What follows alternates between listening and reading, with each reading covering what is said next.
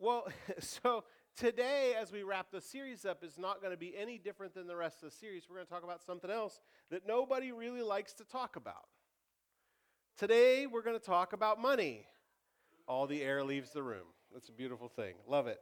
And it seems nobody likes to talk about money, right? Nobody really likes to talk about. People are more comfortable talking about their sex lives than they are talking about their money. You know? Uh, what? Maybe not. Maybe not. Maybe not some people. But I find that as soon as you start going, well, how much do you make? Tell me about your. All of a sudden, people are like, whoa, that's getting pretty personal. That's a little bit too close. And honestly, I avoided the topic in this church for years. I don't like to talk about it, and the reason I don't like to talk about it is because I know everybody gets a little bit uncomfortable when they talk about church or talk about money in church, don't they? Everybody gets a little bit skittish. Some people are like, I don't know if that's holy, that's not Jesus stuff, right? That's not the stuff that we should be talking about. That's not spiritual enough. And everybody gets a little bit uncomfortable. I still don't like to talk about money. I still don't like to talk about money. And many of you don't like it when I talk about money. I would say most of you probably don't like it when I talk about money. You know who doesn't seem to mind, though, talking about money? Jesus. Jesus doesn't seem to care how uncomfortable it makes us. All throughout the Gospels, money and possessions, especially how we're supposed to relate to them, are some of Jesus' most favorite topics. In fact, he talks more about money and possessions than he talks about heaven and hell combined. He cares about money and how you relate to money. And the reason that I think this is true is because he knows how easy it is to get wrapped up in making gods out of stuff, right? Like, we're pretty good at making a mess of this, right? Like, I get a little bit of money. It's like, oh, now I start to have money goals, right? I start to go, well, if I just do this, if I just work a little bit harder, if I just get this job, then I'll have enough. And now I'm like living for my money. And all of a sudden, where's God in the midst of this? You know, who am I serving? So Jesus knows that we don't have a great track record. We lie, we steal, we cheat to get money. We treat human beings horribly for the sake of more money. That's why there's such a thing as a sex trafficking trade. Because people are so concerned about money. We make money into a god. And so Jesus talks about it over and over and over and over again. He talks about money and how we're supposed to relate. And the message never changes. I don't know if you've noticed that. Anytime you ever heard of somebody preach about money in a church, it's usually the same message, isn't it? I mean, they use different scriptures, but it's basically the same message. Maybe some of you are like, I don't remember if it's the same message or not. But it's consistent. Jesus talks about money the same way every time. Every single time. And we're going to take a little internal poll here. Think for a second, how many of you would say, I'm 100% clear on how Jesus wants me to handle money? If you say, I'm 100% clear, I understand how Jesus wants me to relate to and to use money. I'm 100% clear. So much so that if we switched places, you could just step up and say exactly what I'm about to say, and I'll take my notes away from you. Most of us are not that way, right? Like, some of us would say, I'm a little bit foggy. I kind of have some idea about how God wants me to relate to money, but I'm a little foggy. It's not real clear to me. Some of you would say, I have no idea what Jesus says about money. I have no idea. Didn't know he even talked about it. Haven't opened the book yet. Still got the shrink wrap on it. The next question for those of you who when you think internally, like you're like, I know how Jesus wants me to approach money. The question I would ask you is, when you look at your bank account, would it reflect that you have learned how Jesus wants you to handle money? Would your bank account reflect that you understand Jesus' teaching about money? Some of you are like, I do it all in cash. A little bit nervous. We're going to look at a parable that Jesus teaches in Matthew 25. If you got a Bible, you can turn there. There's stacks on the columns here. We're going to look at Matthew 25, and while you're turning to Matthew 25 on your smartphone or wherever, I want to give you a little bit of context. Matthew 24, so back one chapter, Jesus is asked, what's going to happen at the end, right? Like, what's this big speculation of the end of times? And of course, Jesus likes to tell these stories, these parables, to explain like the kingdom of God, right? You guys have seen that. Like, he tells these stories like the kingdom of God is like. And so Jesus uses a story from real life that would help you to understand the kingdom of God, which you may not understand. And so he's asked, what's the end of times going to be like? And he begins to tell a parable. And he tells two parables in 25. We're going to look at the second one. The second one begins at verse 14, and he's trying to describe what the kingdom of God will be like when the end of the age comes. And so here's what we read. The beginning in verse 14 of chapter 25. It says, "Again, it will be like a man going on a journey." This is the kingdom of God. "Again, it will be like a man going on a journey who called his servants and entrusted his wealth to them. To one he gave 5 bags of gold, to another 2 bags, and another 1 bag, each according to his ability. Then he went on his journey. The man who had received 5 bags of gold went at once and put his money to work and gained 5 bags more. So also the one with 2 bags of gold gained 2 more. But the man who had received 1 bag went off, dug a hole in the ground, and hid his master's money. After a long time, the master of those servants returned and settled accounts with them. The man who had received 5 bags of gold brought the other 5. 'Master,' he said, 'you entrusted me with 5 bags of gold. See, I have gained 5 more.'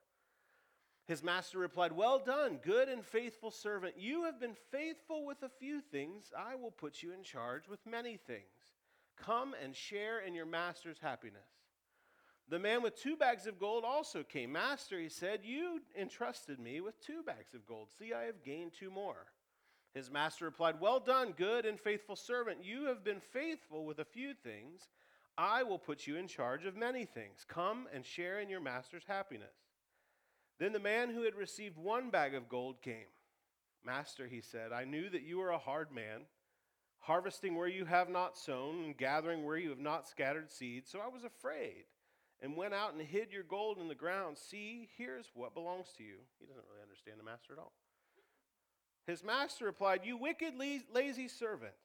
So you knew that I harvest where I have not sown and gather where I have not scattered seed. Well, then you should have put my money on deposit with the bankers so that when I returned, I would have received it back with interest. So take the bag of gold from him and give it to the one who has 10 bags. For whoever has will be given more, and they will have an abundance. Whoever does not have, even what they have will be taken from them. And throw that worthless servant outside into the darkness, where there will be weeping and gnashing of teeth." It's kind of a scary picture, right? Nobody really likes that part. So what are we getting out of this? Jesus tells this parable, and in the parable, Jesus is the man who goes on a journey. Jesus represents the man who's going on a journey, or the man represents Jesus. So the man entrusts his servants with a fortune, his whole fortune, in bags of gold. Some of you may have in your translations it says talents. How many of you guys got, you're reading this? It says talents in my book. What does that mean? Well, officially the Greek word would translate talents, but because there's a little bit of confusion, a talent in the first century would have been 20 years worth of money. Would have been 20 years' wages. And so the word talent refers to an amount of money. But in our case, talent is like, I have the ability to play guitar. That's my talent, right? And you have heard sermons where they say your talents. So your ability to drive a car, you drive for Uber. Your ability to, whatever, right? But we take this, and instead of sticking with what Jesus is talking about, money, we say, well, they mean talents. They mean abilities. It's not so much money, it's abilities. But that's not what Jesus is talking about. A talent is 20 years worth of wages. So when he gives the guy 5 bags of gold, or 5 talents is what the translation is, it's 100 years' wages. He's giving this guy a lot of money. But so for clarity's sake, they make this switch and they say bags of gold. It's hard to translate, but you understand the reason. But the first thing that we need to understand, we could take this and we could say the parable works if we were to say talents like abilities, right? It works, that we ought to, that whatever talents and abilities we've been given, we ought to use them this way, right? It works. But for the sake of clarity and for the sake of consistency, let's just focus on money. The first thing we need to understand in the parable is that money belongs to God. Look at verse 14. Again, it will be like a man going on a journey who called his servants and entrusted his wealth to them. What we find throughout Scripture is that God says all money belongs to him. Not only that, but he goes a little bit further. He says everything belongs to me.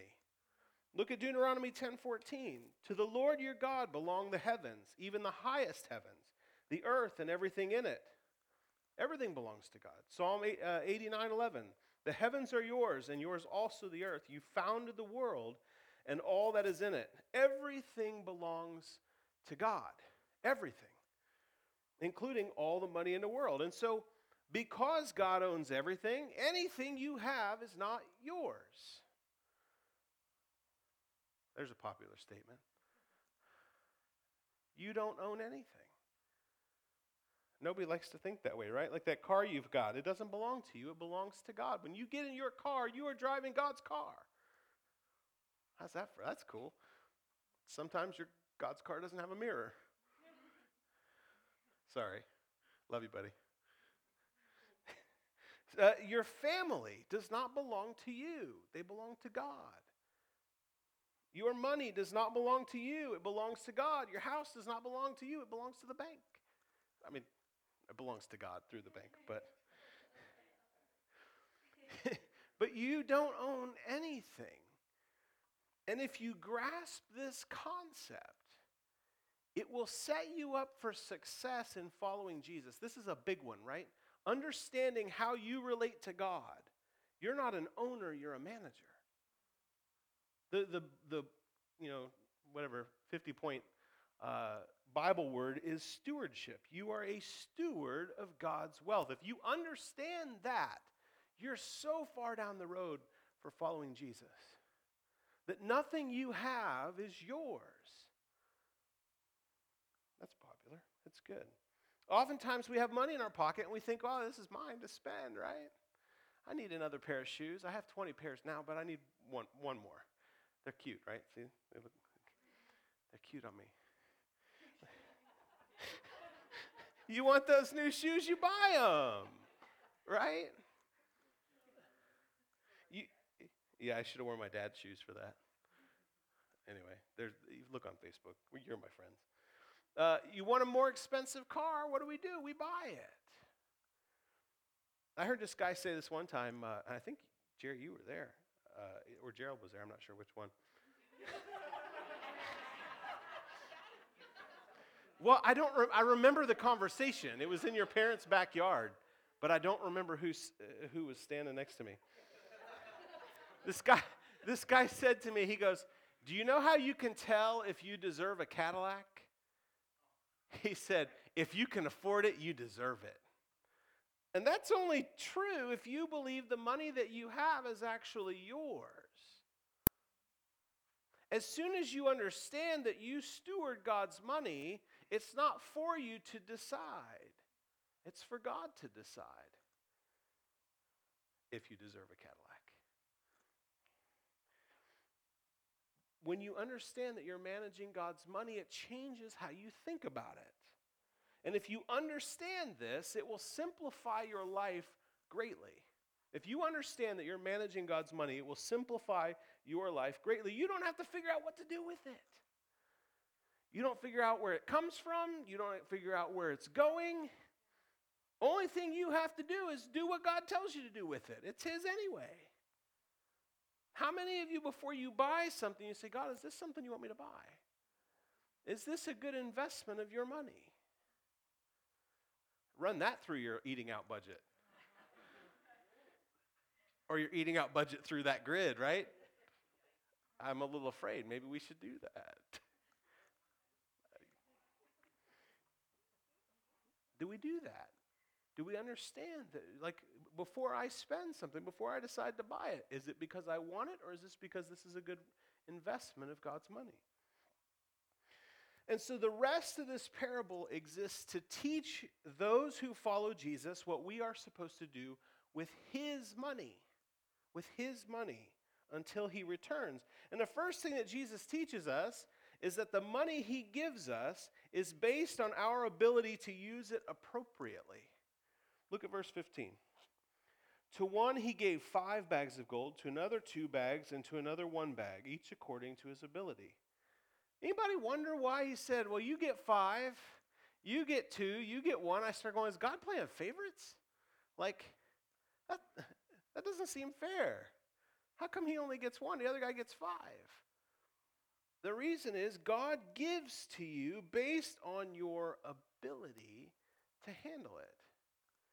The wealth is distributed according to the servant's ability. When I read this, it jumped off the page at me. I was like, oh, so when God gives you money, he believes that you can handle it appropriately.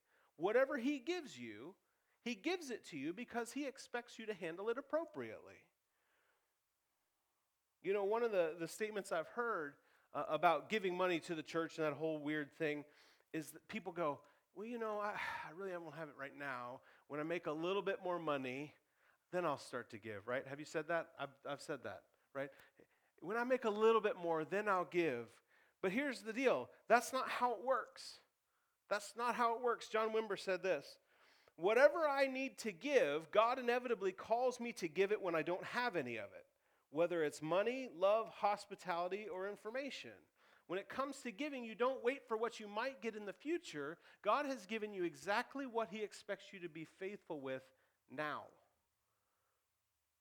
It's not like, well, you know, I take care of myself first, and then later on I'll make sure that I set aside whenever I make some more. There's a story I read yesterday. I thought it was pretty funny. You probably won't think it near as funny as I did. But there was this farmer, and the farmer had this cow, and the cow was pregnant, about to give birth, and it gives birth to twins. And so the farmer comes into his wife, and she says, this is great. We have 2 calves, and I just really feel like God has blessed us. We have a red calf, and we have a white calf. God has blessed us. Because of this blessing, we're going to dedicate one of these calves to the Lord, and whatever it produces, we're just going to give that to God. Whatever the cow produces, we're going to give the money to God. A couple months later, farmer walks in the kitchen. Before that, she says, well, which one belongs to God?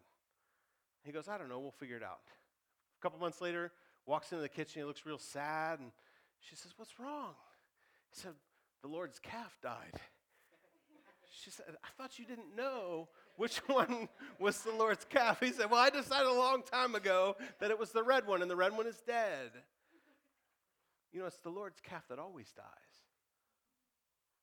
It's the way it always works, right? We'll take care of God later. You know, we'll be faithful later to God. We're going to take care of ourselves first. It's the way it always works.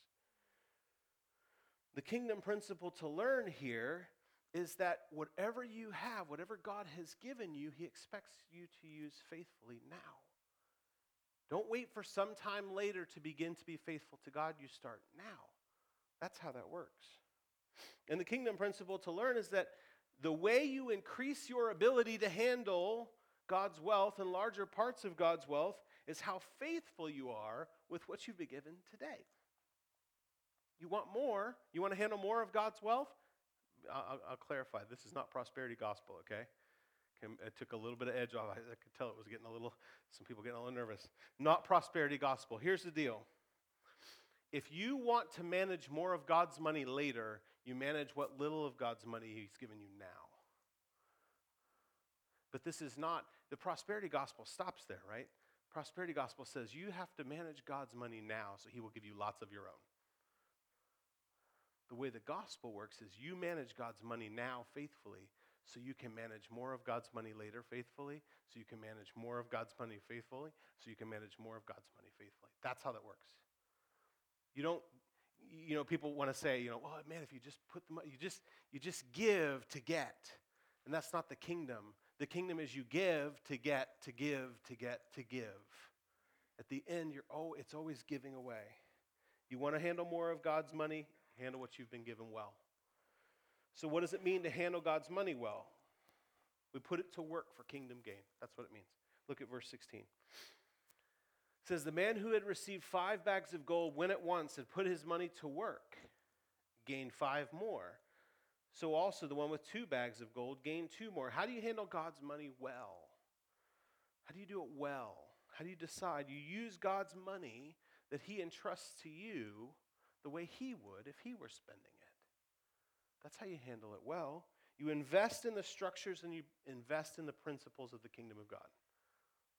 You just use it to further God's kingdom. That's how you handle it well. You use it to further God's kingdom. At a bare minimum, this is like base level following Jesus. You ready for this? This is like kindergarten level. At a bare minimum, that means you give to the local church of Jesus Christ. That's how that works. That's like elementary school. Like, we're not talking about like changing the world overseas. I'm saying, can you be faithful to the work of the kingdom in the local place that you belong to? Can you be faithful? And just in case you're thinking, oh, I know you're preaching this so that, it's for your paycheck and all that. I don't get paid for this, the work I do at this church. Some of you don't know that. I don't get paid for this. So whatever benefit you think I get from you giving to this church, I only get the same benefit you get, and that is cooperating to do the ministry that God has called this church to do. That's the only benefit I get. I get the exact same benefit you get. I give, you get a benefit. You give, we both get a benefit, right? Listen, when Jesus left earth, he left his body, the church, empowered by the Holy Spirit as the hope for the world. The Church of Jesus Christ is the structure he put in place that is responsible for taking the gospel to the whole world and making disciples of all nations. And so, at a bare minimum, giving to the church it furthers the gospel. And I'll just say this, I've said this to people before, if you don't see that happening in this church, you shouldn't put money in here. Doesn't matter what church you go to, whatever church you're a part of, if we're not winning the lost and making disciples, we're not doing what Jesus has called us to do. Whatever else we're doing basket ministries and all kinds of other stuff, that's fine, you do your thing. But if we're not after the lost, if we're not making disciples of all nations, I'm going to stop giving money, and you should do the same. And I wouldn't be part of a church that you couldn't give to.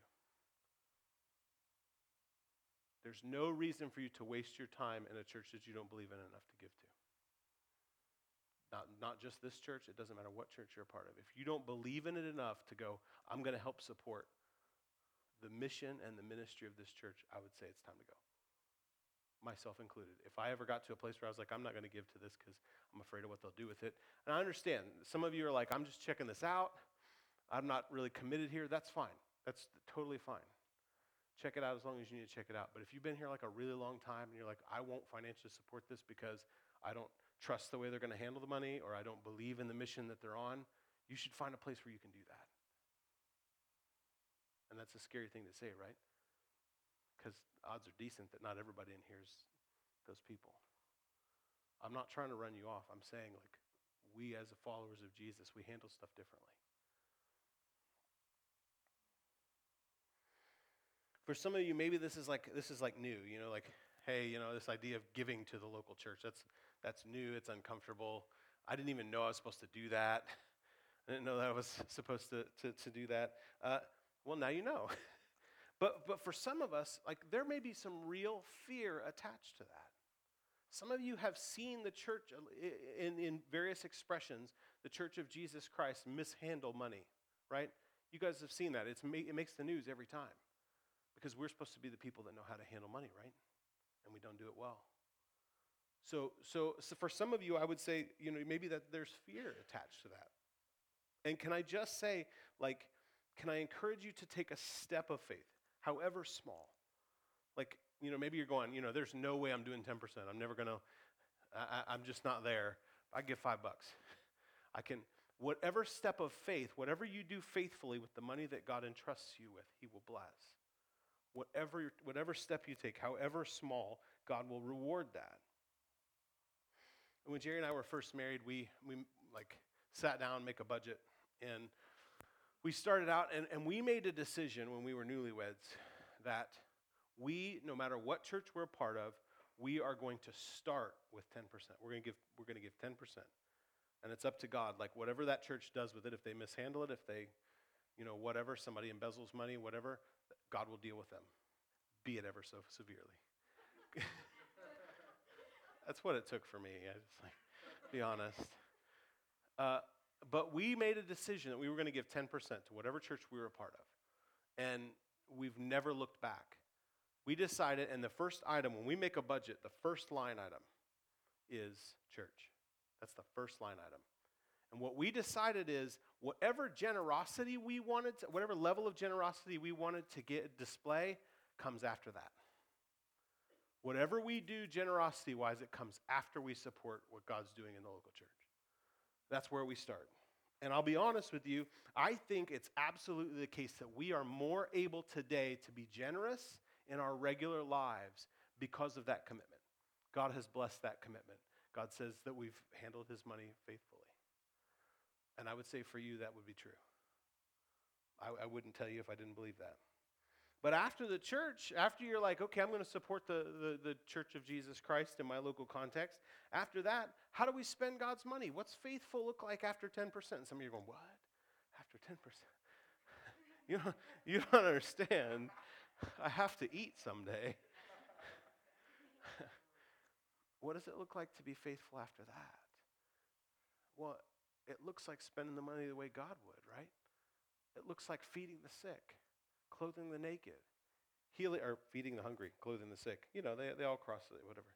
Care for the widow. You can feed the sick too. Care for the widow, the orphan, the alien. Doing work of justice and mercy. These are all kingdom pursuits. Jerry and I, for 14 years now, have supported a kid in Zimbabwe. Her name is Margaret. I have gotten pictures of Margaret for 14 years. She's now 18 years old. She'll be 19 this year. She was born on our anniversary date. We have supported this girl overseas who lives in a place where they're impoverished. This is a work of the kingdom. That goes over and above what I do with the local church. Maybe that's the kind of thing, and there's plenty of organizations that do that. Compassion International, World Vision. There are people who do that. Find somebody that you can connect with and go, I'm going to spread the kingdom of God with God's money. Or maybe for some of you, you have a passion to see people freed from human trafficking. I think that's an amazing pursuit. And might I recommend, there's an organization called Love 146. How many of you have heard of Love 146? You should take a look at their website. It's love146.org. And their sole mission is to rescue children from sex trafficking. That's a kingdom pursuit, man. God cares about that. Maybe you're generous that way. How do we invest God's money well? We explore kingdom pursuits, and really it's this simple. Ask God what he wants you to do with it, and then you do it. You're just a manager of God's money.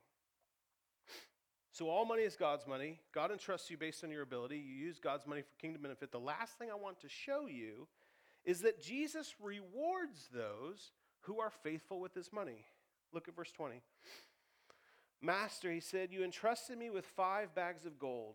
See, I have gained 5 more. His master replied, well done, good and faithful servant. You have been faithful with a few things. I will put you in charge of many things.